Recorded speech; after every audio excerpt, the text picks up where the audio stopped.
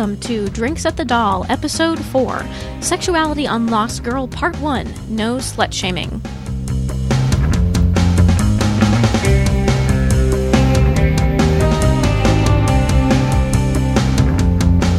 You're listening to Drinks at the Doll, a podcast way station for Lost Girl fans. I'm Stephanie, and I'm here today with my co-host Annie, and we're very excited to have a guest with us today, Melanie Killingsworth. She is a writer and filmmaker based in Portland, Oregon. Some of the projects she has worked on include Hulu's original series Battleground, the feature documentary Street Pulse, VH1's reality show Off Pitch, and her own noir film The Lilith Necklace. She blogs about film and television, including Lost Girl. She is right now writing reviews of Season 1 at Mel's Bells. That's MEHLS BELLS, melsbells.wordpress.com. And you can follow her on Twitter at Mel's Bells. Thank you for being with us here today, Melanie. Thank you for having me. Now, our topic of discussion today is how sexuality is portrayed on Lost Girl. So I'm going to start with a disclaimer, even though it might sound obvious. This podcast includes frank discussions of sexuality.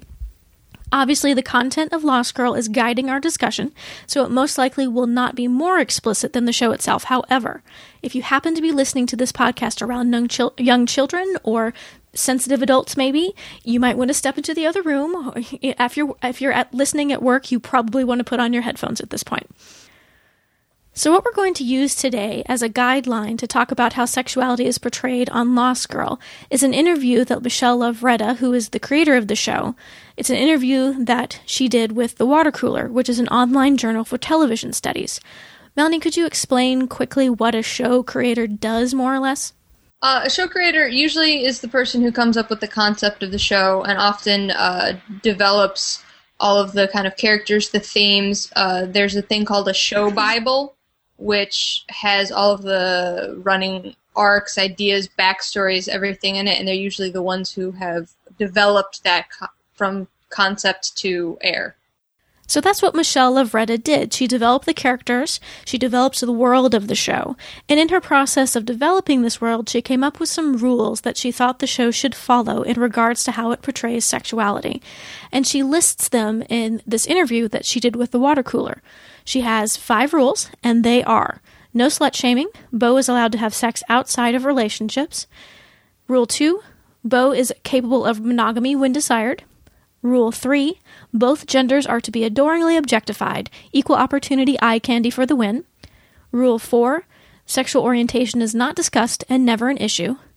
And Rule 5, Bo's male and female partners are equally viable. I will post a link to this interview in which she talks about these rules in the show notes over at drinksatthedoll.com. They will be in the show notes for episode 4. Now, Michelle Lovretta admits in this interview that she is not 100% successful at following these rules all of the time, just due to the constraints of being in a television production, which moves very quickly. So I thought for this conversation we would discuss these rules and how the show follows them and how maybe sometimes they don't follow them at points. I will be splitting the conversation that we had into 2 parts. The first part will be on slut-shaming, because we had a lot to say on that topic. And then the second part will cover the remaining 4 rules about sexuality more generally, and specifically sexual orientation. So looking at the first rule, no slut-shaming. Bo is allowed to have sex outside of relationships. And just so that everybody is on the same page, slut-shaming is making somebody, usually a woman, but men can be slut-shamed as well, so not always, feel ashamed about being or appearing sexual. It's worth noting that you can slut-shame someone without using the word slut, and calling someone a slut isn't always slut-shaming. I know that may sound confusing, but hopefully our discussion will clear up some of that confusion that you may have. Now, I wouldn't say that Bo is never slut-shamed. I can think of a couple of moments off the top of my head when someone does make a slut-shaming comment to Bo. Vex makes some remarks, and Lachlan calls Bo and her mother sluts when he's trying to goad her during their fight. But I think that almost all of the time it's very clear that the people who make these comments or have this attitude are evil or ignorant in the case of Bo's mother and There's Bo Place Like Home. And The Morning After, which is episode 10 of season 1, makes it very clear that slut-shaming is harmful.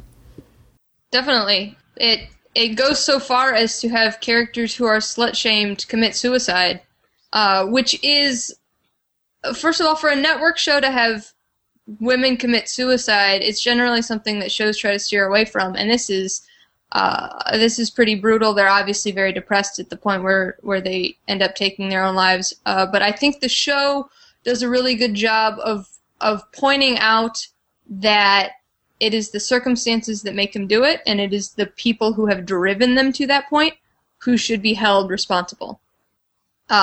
So we witness women who have sex, and not that it would make a difference, because it wouldn't, but none of these women are portrayed as especially promiscuous. They're simply women who happen to have sex and enjoy sex, who are then struck with this overwhelming feeling of shame and guilt, and they feel dirty, and they end up committing suicide in various ways. It turns out that it is a fae who leads them to commit suicide, and he is the one who the blame is placed on for all of this, and he ends up being punished for it. It's interesting. He's an alabaster, or an alabaster, and he comes across as being almost priest-like. He has all of these things where he says, "I'm above sexual pleasure. I am not interested in that." And it's not to say that people can't be asexual, but he takes that as a point of pride, that he is, above sex, but then ends up being very much not. But so he's shaming all these women. He's projecting very much onto all of these women his own confusion and shame, and the fact that he's a man is what enables him to do this, because he's in a position of power, and the way that society works is it shames women so much for wanting to be sexual creatures, and he just kind of takes that and magnifies it until they kill themselves. I think in this instance, because Bo ends up being a target as well, and the alabaster targets her because, I forget the exact words that he uses, but he calls her persuasive touch, her tingly touch, I'm not sure quite what to call it. He calls it a cheap whore's trick or something like that. He uses very shaming language to describe her succubus abilities. So I think in this episode you have a very clear instance of Bo as a succubus standing in for women who unashamedly enjoy sex. And I think it's interesting that in this context she's not the one who's punished. It's ultimately the guy who's shaming her who's punished. And that was I was expecting the show would go that route, but I was very glad to have this episode, because when I first heard about the show, I thought, oh, a show about a woman who needs sex to survive? That could go a couple of ways. So I'm very happy that it went a very sex-positive route with it. I agree, and it manages to go sex-positive while still pointing out that there are lines. For instance, Aoife, who is also a succubus, who also needs to have sex to survive, and that is not necessarily portrayed as bad. However, when she starts abusing it, when she is having sex with people against their will, and when she is literally killing people through it, okay, well, that's bad. Because enjoying sex, having lots of sex, nothing wrong with that. However, enjoying it at the cost of somebody else, always bad. And so it really manages to, with presenting a second succubus, which I think is kind of important, portray that there are ways to have lots of sex which are great and which are healthy, and there's no shame in that. But there is something else which is not that. Well, and you have to remember that in an interview with Anna, she said in several interviews that was initially her impression of the show, that she was like, a show about a sex pot creature, that I have to portray, and I don't know about this script. And initially after she read the script, she found out it was this really positive, kick-ass kind of character. I remember hearing Anna mentioning that in an interview. I think she phrased it that when she saw the script, she thought, oh, what frat boy wrote this? Until she read it and discovered how dimensional that Bo is and how well sex is portrayed on the show. Thankfully, the show does not have a frat boy touch to it generally, so good for the show for that. I think something else that's interesting that the morning after kind of touches upon is Christianity and sex. Like Melanie mentioned, the alabaster comes across as almost like a pastor or a priest. Even his wardrobe is very reminiscent of like an Episcopal priest with his gray suit. And Bo comes from a very conservative Christian upbringing, and I think that was intentional for Bo to have this background she grew up in that shamed her about who she was, and now she's in this new world that understands her and, by and large, doesn't shame her for who she is. I think it's important that Bo come from a fundamentalist Christian background. And I use the word fundamentalist on my blog a lot. And somebody has asked me why I chose that word in particular. And to me, I use that word to delineate between just kind of an average religion of any type and an extreme one, someone who would shun another person, including, family member, for deviating from theology. So we're talking fundamentalists, Amish, Baptists, Catholic, Muslim, doesn't matter, like extreme fundamentalism. And they never state exactly what kind of religion that Bo does come from, but there's extremism in all of them. So I use the word fundamentalist just to kind of delineate that. And I think it's important that she does come from a background that is portrayed to be fairly strict. We see in There's Bo Place Like Home how her family really did reject her. So it raises the stakes. She was raised not just to believe, okay, well, sex is bad if you have it before marriage, but if you do, well, okay, you can still come to Thanksgiving, and, we might make a couple snide remarks, but whatever. But in her background, it really means, like, you could lose your eternal soul, and your family is going to have nothing to do with you, and they're going to call you hoe, and they're going to just constantly guilt you. So there are a lot of stakes for her. And in society at large, which has progressed somewhat beyond that, there still is an issue with a woman who really likes and enjoys sex. I mean, we were talking about being slut-shamed. I mean, Bo's a woman. There's a huge double standard, both in society and in a lot of religions, about men who enjoy sex versus women who enjoy sex. So the stakes are already higher for her just for being a woman. Guys, it's kind of wink, wink, nod, look the other way, and all the onus is placed on the woman for a wedding to be the virgin and to be pure and to be sweet and to have never really thought about sex. There are some religions who go so far as to say that if you like or enjoy sex, that you are dirty or you are a whore. Even like within marriage, you're just kind of supposed to do it. You're supposed to have kids, but you're not supposed to enjoy it.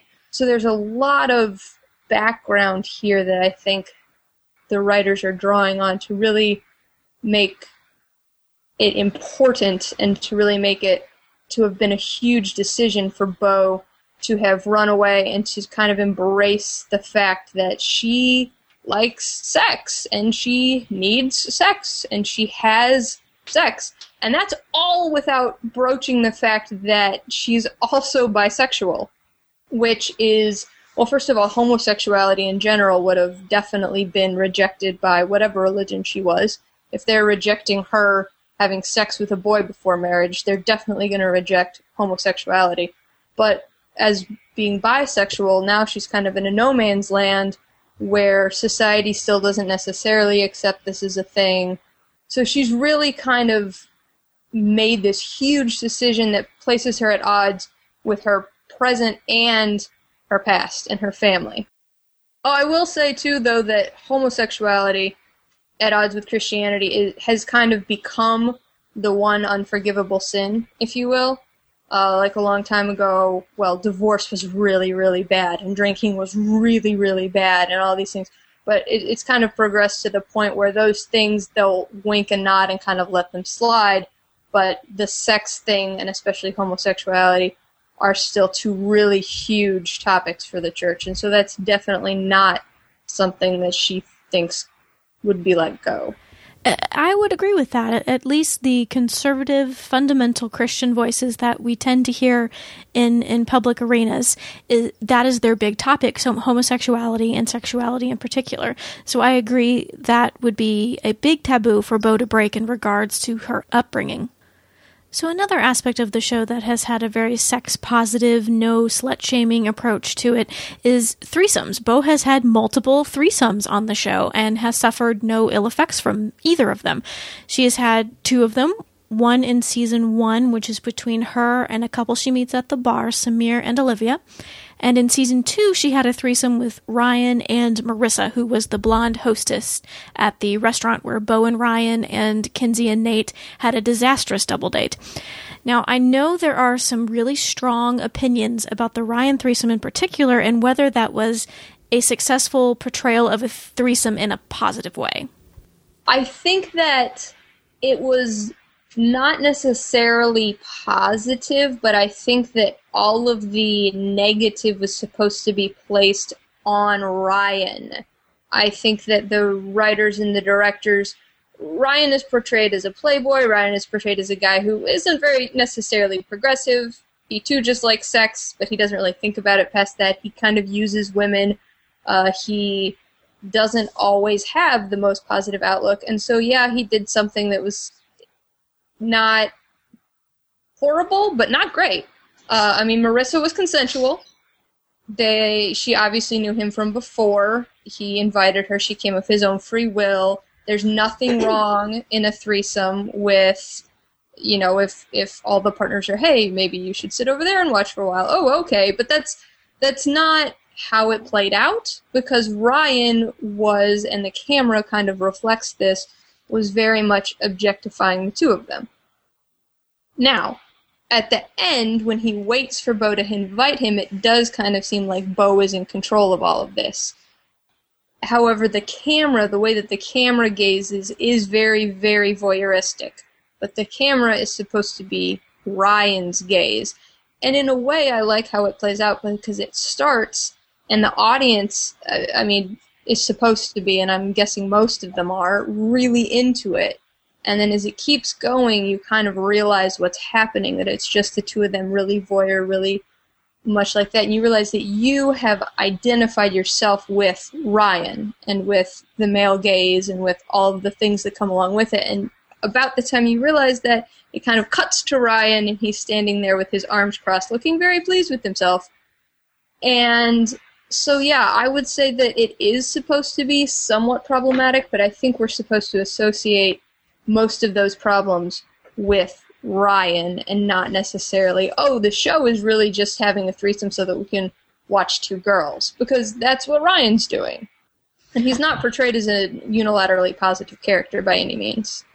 I know that some people have a problem with the threesome because they feel like Ryan didn't ask Beau and just sort of pushed this woman at her and expected her to have a threesome with him and Marissa. And I'm not saying that's a wrong or an incorrect interpretation, but personally, I feel like Ryan did some checking with Beau to see if she was interested in Marissa before he brought her over. It's not like it was some random woman that Beau had never seen before. And she seemed to kind of vibe on Marissa at the restaurant. And then when they got to the table, Ryan said to Beau, "Isn't she really beautiful? She's fey just like us." So I think he was really checking to see that Beau was interested, and it wasn't just, oh, here's this woman, let's have sex with her. And I think that Beau has enough control over her sexuality that if she didn't want to have sex with Ryan and Marissa, she would have just said so. Beau does not seem coerced in any way to me in that scene, so I don't really have a problem with it on that level. And again, I'm not saying you're wrong if you do, but that doesn't trouble me personally. Now, what I do have a problem with is how Ryan presents Marissa to Beau as a gift, and we're jumping a bit ahead here to Rule 3 about objectification, but I feel uncomfortable hearing him say, "Oh, I got you a gift," and it's a person. That's where I get uncomfortable. Absolutely. If he had done that, if he had said, "Oh, I got you a gift," and Beau would have been like, "That's gross. Don't do that." Okay, whatever, that's fine. But the fact that he said it's a gift and nobody repudiated that, Marissa didn't seem to have a problem with being presented as a gift, Beau didn't seem to have a problem with him phrasing it like that, that is extremely problematic. And I think if they're not going to have someone respond to it, the line should have been cut. Because it plays with his character to have said that, but it does not play with Beau's character to be like, "Oh, all right."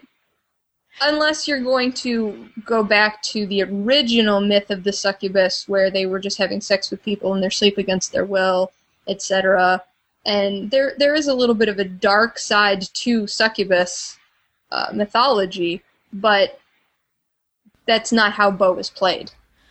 Right, because Ryan says to Beau, I wanted to get you a gift. And Bo responds and says, I believe, well, it's a good one. Even if Bo had said, well, she's really beautiful or something like that, where she referred to Marissa with a person pronoun instead of the it object pronoun, that would have made me feel a little better. But that whole exchange just makes me feel uncomfortable. She compliments Ryan for the gift rather than complimenting Marissa as a person. Exactly. Definitely. I don't have a problem with parts of the scene, but I really have a problem with other parts of the scene, and I think that's okay. And I mean, not that I think the scenes are... I think it's okay that people can have problems with that. And I think that even some of what they were trying to do with Ryan is portray him as the bad guy gets lost when they botch it with the gift aspect. It's sad to see a show with so much potential kind of blow it in that way. But I think you did make a good point earlier that Ryan is not supposed to be a particularly upstanding character. He leads Bo down not a dark path, but maybe a darker path. She gets to the point where she's lying to Kinsey about seeing him. So taken in that context, perhaps that was intentional with this scene. It's supposed to make Ryan look bad. It's supposed to make you feel a little uncomfortable, so we as the audience know that Bo is going down a path she maybe shouldn't go down. Yep. I just think they took it way too far when they did, like you said, the gift part, when they made Bo really complicit and complimented Ryan on it. Well, and I think going back to the first threesome, I mean, correct me if I'm wrong, it's been a while since I've watched that episode, but that's where Bo is, like, actively hunting, for the threesome. And, again, brings up the issue that she is bisexual, and to show the viewers that. And, again, this is where I'm kind of like, well, I wonder if the show is showing this scene just to... oh, hey, let's have a threesome, which I was kind of that was kind of my initial impression of it. And then Bo, literally jumps the couple at the end, the blue eyes and all. So it's definitely interesting to see that side of her.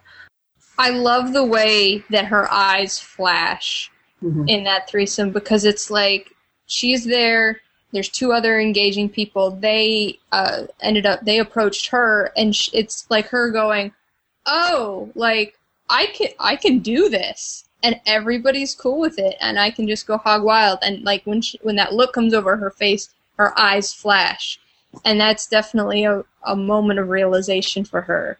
And I really like the way that plays, and that's in the 4th episode of the series. It's like, all right, we're really gonna go there, and she's really going to enjoy this. For me, that's like a perfect moment for Bo, because Anna Silk has her hair down. It's not half up, half down like it usually is, and it's all loose and wild around her face, and she has this really free expression. This is what being a succubus is supposed to be like. This is awesome.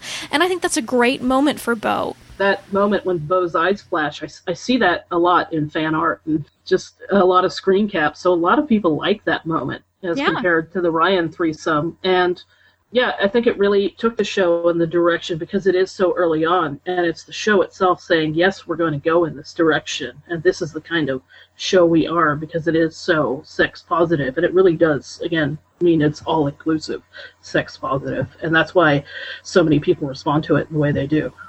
My one last note about threesomes is if they have another one on the show, which, if they do, great, but if they don't, that's fine too. But if they do have another one, I hope they try a different gender configuration rather than 2 women and a man, because there are at least 3 other combinations out there. I think it would be really rare to see 3 males or 3 females, and I think that, honestly, I would be really amused. They make a lot of references. Dyson makes a lot of references to his past, about his sexual past, like the Jane Austen.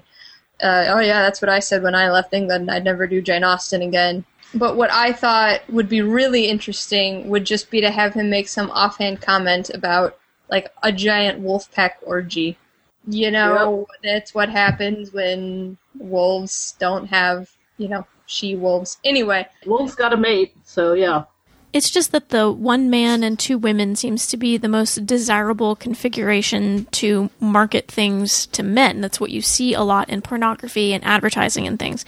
So I wish that they would try a different configuration. Heck, Bo and 2 men would be great. And the only reason I said what I said about not having an all one-gendered is if you're going to have a big group sex, you want to have something for everyone. If you've got mixes, then everybody, gay, straight, has something to look at. Whereas if you have 3 guys, well, then all of the straight dudes and the lesbians are going, whatever. But I would love to see Bo take on 2 or 3 guys. In fact, I thought that was where it was actually going to go right before the dawning. I just thought there was going to be a giant, like, sex pile. But it didn't happen. Something that I really appreciate about how Bo's bisexuality has been portrayed is that Bo having sex with women is not equivalent to Bo being out of control, the way that it is for a lot of bisexual characters on TV shows. Some examples of this I can think of off the top of my head are 13 on House and Marissa on the OC. Now, I will admit that I do not watch either of these shows. I've just read about these characters, so if I get something wrong, I apologize. Please let me know. In the case of 13, I believe when we first see her start to have sex with a lot of women, she has received some bad news about her diagnosis. She has Huntington's disease, and she learns that she has a very aggressive form of it, and that's when we see her kind of go off the deep end and start having one-night stands with a lot of women and kind of participating in some destructive behavior. As for Marissa, she had a longer-term relationship with a woman, but I think that she had, at the time, had broken up with her boyfriend, and she is also struggling with depression and alcohol abuse during this breakup. And the relationships that she has during the breakup from her boyfriend, including the relationship she has with a woman, these relationships are intended to really upset her mother and kind of get back at her. So both of these characters having sex with women is part of their spiral downward, and that's a pretty negative portrayal of people who are bisexual. So I'm glad that on Lost Girl, when Bo has sex with women, it doesn't mean that she's going out of control for some reason. I think they actually go out of their way a bit to avoid this trope. Most of her, like, I'm really need to feed, find me, take out sorts of feeds are male. And I think that she has a female feed in the trailer park, I believe, near the beginning in the 2nd or 3rd episode. But for the most part, right up front, when she's just really desperate to feed her, when Kenzie finds her somebody, or when she's like in the limo, they're mostly male. And I think they do that to really present the idea that out of control doesn't necessarily equal, a woman having sex with women. I think something else that the show does really well in regards to sexuality and not slut-shaming its female characters is that both male and female characters can be instigators of sexual encounters. I think a lot of the characters do both, but some of the characters are definitely written as more instigative than others. I really thought it was interesting that you've got Kiara, who's this like fairy princess, queen, and she's cute and blonde and petite, and she is almost without fail the sexual instigator. Bo and Lauren take turns, Bo and Dyson take turns, lots of... I kind of wish we'd see more Kenzie relationships, because she also takes turns, I think, being the dominant one in her relationships. But Kiara is just really, like, assertive. Like, this is what I want, and this is what I'm going to get, and you want it too, so let's just go for it. And it really amused me that they are going to pick that character, but I think that's awesome. That made me really like the character. That she was so aggressive, and she has that moment where she tells Dyson, this may be the last night we're ever going to, be on Earth, so I want to spend it with you, and I'm not taking no for an answer. And then there's a little, thing with the knife, and when I saw that, I was like, whoa, and so was Dyson, so... Well, yeah, with the knife and with the fact that Kiara was on top during that whole encounter, also comes the fact that it's not a man is always on top, or even one specific character isn't always on top. And that kind of gets tied to being dominant and being the sexual aggressor a little too much, I think. But either way, they're showing that people's personalities aren't necessarily tied to that. People within relationships don't always have to be tied to one or the other, and that men and women can both be tops or bottoms. And there's no shame or weirdness or anything with any of that. which I think is really cool. And I think the joke is that, Lauren takes the top a lot through Switch, but some people might say sometimes she might be the quote-unquote more slightly submissive character because she's not Fae, she's not a sexual being like Bo is, but she'll take control in bed and she'll, take the top and instigate sex. And it's good to show this different side of Dr. Lauren, the after-hours Lauren, as Zoe puts it. I love that they portray Lauren as really passionate in bed with Bo because, like you said, she is often very passive, and I think she has to be to a certain extent because of her position with the Fae. But the way that she behaves with Bo shows that that's not all there is to Dr. Lauren. There's a very passionate, more aggressive side to her as well, and I'm glad that there's an outlet for that side of her to come out. I think that the reversal is interesting, and I think that what they did with Dyson and Kiara is the same. So here's this guy who most of the time just gets what he wants from life by being the alpha male, and yet in his relationship with Kiara, almost 100% of the time he's a bottom. Sometimes with Bo he is as well. And so you've got he and Lauren both proving that just because you're one way in your day job or in your day life or whatever doesn't mean that that is always what you are, and that it's fluid and enjoyable.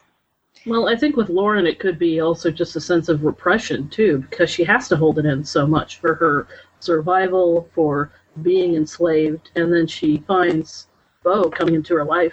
She says she doesn't believe she'd ever find somebody like Bo, who she is so attracted to, that can just set her free in this way, sexually as well. So that's really refreshing to see.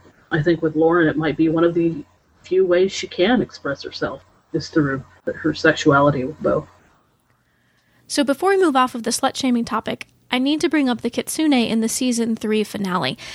The Kitsune were first introduced in the Kenzie Scale, which is episode 6 of Season 3, at the sorority house.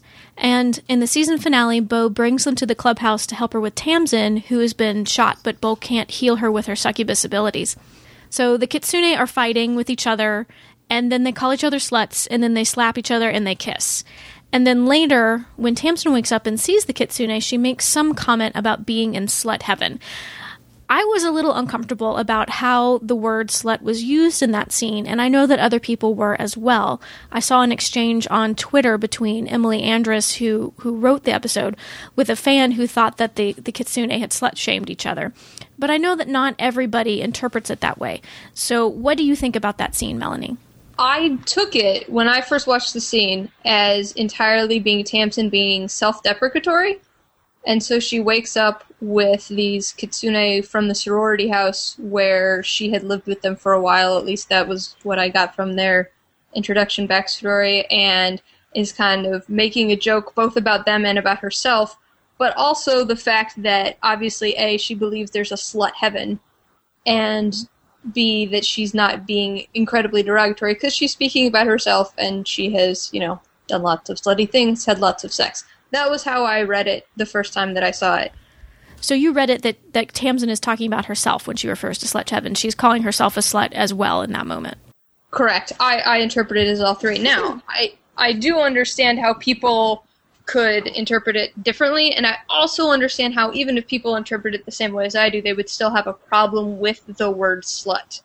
I do think that there's certainly a movement to reclaim the word slut. There's slut walks and there's different things, kind of like the word bitch has been reclaimed to some extent, and the show does use the word bitch, although interestingly they have fairly exclusively female characters use it. Vex being the exception? Yes, Vex is the exception to pretty much every rule that comes up about this show. And I think he likes it that way, being the exception to every rule. He loves it. But Vex is also, especially in Season 1, portrayed as not a positive character in any way, as opposed to Dyson and Hale, who, even though they certainly have very negative personality traits, are still light fae, are still trying to grow, blah, blah, blah. But mostly it is women who use it. But back to the word slut. The fact that Tamsin uses it, and Tamsin is A, dark fae, and B, kind of this unknown entity who's we see her in Season 3 literally mocking humans who are about to die, And so she's got a dark edge to her. And so I think that it is within character for somebody with an edge like that to use a word like that. That doesn't necessarily excuse it. You know, people may still have a problem with it. Just because I don't have a problem with her using that word in that context does not make it okay. But, yeah, personally, I didn't take it that way. Well, and part of the reason I think maybe it was hard for me to see her using it to refer to herself when she talks about slut heaven, I didn't really interpret it as her including herself in that, though I can see where somebody could interpret it that way. But the reason it made it difficult for me to sort of see that as maybe using slut in a reclaimed way is that it's clear from when we first meet the Kitsune that Tamsin isn't really very fond of them. You know, one of them makes a comment that, "Oh, Tam-Tam's our friend." And she kind of looks at him and is like, no, I'm not. So she doesn't seem to have a very good opinion of the Kitsune. It could be that that's, you know, just Tamsin being Tamsin. But because I kind of came into the scene with that impression, it makes it difficult for me to see her using that word as being kind of a positive thing. And just kind of going back to what I mentioned up at the top, that you can call somebody a slut and not have it be slut-shaming. I think a good example of this, I don't know how many people have watched these, but there's a little series that I believe it's Second City does on YouTube called Sassy Gay Friend. And in Sassy Gay Friend, they take characters from either history or very old pieces of fiction like Romeo and Juliet, Hamlet. They did one with Adam and Eve. And they insert, you know, how things would have happened if this person, either, you know, Eve, Juliet, Henry VIII, somebody had a sassy gay friend. And it's this character who is very clearly supposed to be a very stereotypical sassy gay male companion to the female lead. So they're using a stereotype, but I think they're also making fun of this stereotype at the same time. And he has the tendency to call the women he's helping sluts. But the way that he usually does it is, "You had sex with them? You big slut, way to go." So you can use the word slut, I think, and have it be a positive way, saying, "You got laid? Way to go. Way to be sexy. Way to have sex. Good for you." But I just don't really see it in this context. And granted, Tamsin's is not being as out there as sassy gay friend. But, if it is being used in a more positive way in this context, it's more subtle and it's just more difficult to see, I think. Well, I wasn't necessarily saying that she was using it entirely positively. I was just saying that she was including herself. Mm-hmm. I think that she has a past with the Kitsune that she really wants to distance herself from but can't quite.